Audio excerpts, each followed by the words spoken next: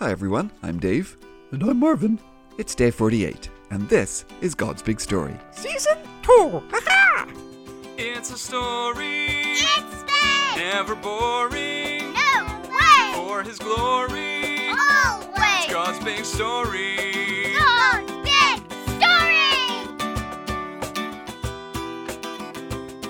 story! So welcome back, boys and girls. We are now in our 8th book of the Bible, and we've hit one of the biggies. It's our second day in the book of Isaiah. Hi everyone. Nobody knows what he's gonna ask now. It's Marvin, the friendly, curious cow. So, Marvin, how's your Wednesday going?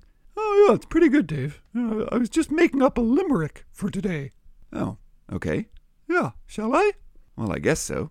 Okay, great. Here goes.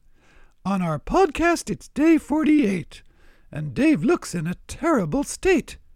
It's good he's got Bryn, 'cause one look at him, and who else would take him on a date? Yeah, very funny, Marvin. I think maybe we'll leave the jokes to Benjamin, shall we? Hey, it's Wednesday. Everything is okie doke. Here comes Benjamin, and he's gonna tell us a joke. Oh! Hi, guys. Hi, Benjamin. Hey, did you hear my limerick? Oh, yeah, I did. Yeah, that was really funny. Who would take him on a date? Good work, Marvin. Yeah, I thought so too, Benjamin. Okay, so Benjamin, do you have a joke for us this week? Oh, yeah, of course I do, Dave. Get ready to laugh, because here it comes. So, why was the book of Isaiah the businessman's favorite book of the Bible? Oh, I don't know, Benjamin. Why was the book of Isaiah the businessman's favorite book of the Bible? Because he was always most interested in major profits. Oh, you get it, Dave? Profits, like the money you make from a business.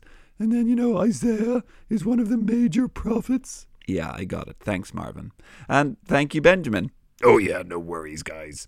I'm gonna go walk by that farm and, see if any of those chickens have got lost and need help finding their way home. Benjamin, do not eat the chickens. What are you talking about, Dave? Of course not. Like I said, I would just be offering assistance if one of those delicious, plump birds, happen to need my help. Sure. Okay, bye, you guys. Bye, Benjamin.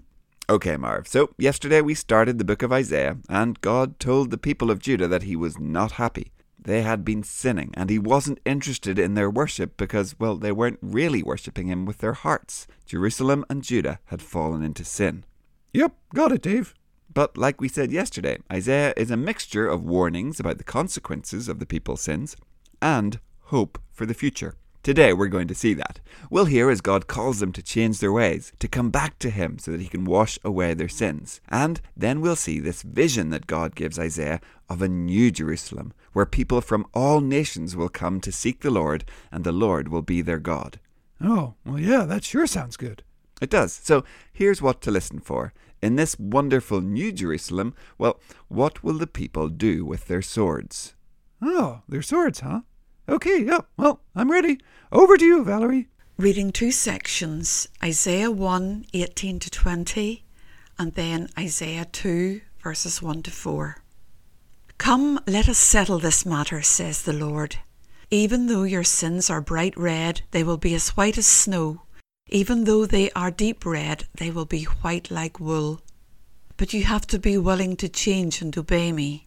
If you are, you will eat the good things that grow on the land. But if you're not willing to obey me, you will be killed by swords. The Lord has spoken. And then Isaiah 2, 1 to 4. Here is a vision that Isaiah the son of Amos saw about Judah and Jerusalem. In the last days, the mountain where the Lord's temple is located will be famous. It will be the highest mountain of all. It will be raised above the hills. All the nations will go to it. People from many nations will go there. They will say, Come, let us go up to the Lord's mountain. Let's go to the temple of Jacob's God. He will teach us how we should live. Then we will live the way he wants us to. The law of the Lord will be taught at Zion. His message will go out from Jerusalem. He will judge between the nations. He'll settle problems among many of them. They will hammer their swords into ploughs. They'll hammer their spears into pruning tools. Nations will not go to war against one another.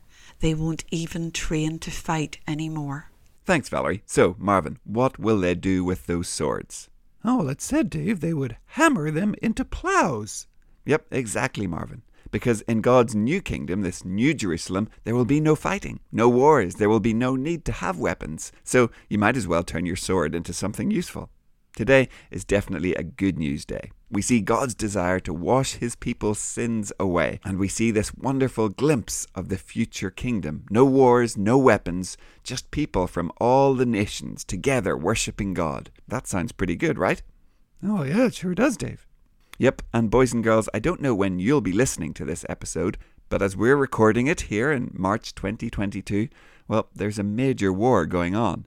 People are being killed, people are having to leave their homes and leave everything behind and run away to escape the fighting. And it can all be a bit scary because we see how bad sin can get. We see men and women destroying each other because a country decided to go to war against another country.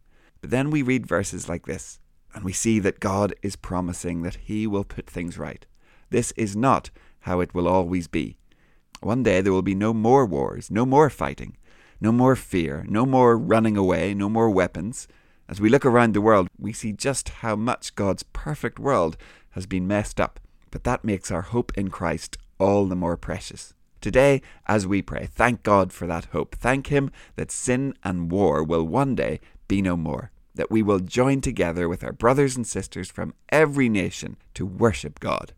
Oh, yeah, that sure sounds good, Dave. Yep, it sure does. God's kingdom will outshine anything that this sinful world has to offer. A very famous Northern Irishman called C.S. Lewis once said this, "There are far better things ahead than any we leave behind." And you know, I think that's a good way to finish Day 48. So we will leave it there for now, boys and girls, and we will be back to go a little bit further in Isaiah tomorrow. Okay, great. Yeah, well, bye everyone. We'll see you tomorrow. Goodbye. We'll see you soon. God's Big Story is a ministry of Eden Grove Presbyterian Church. Music and jingles by Dave, Josh and Josh. For more information and further resources, visit woodendonkey.org.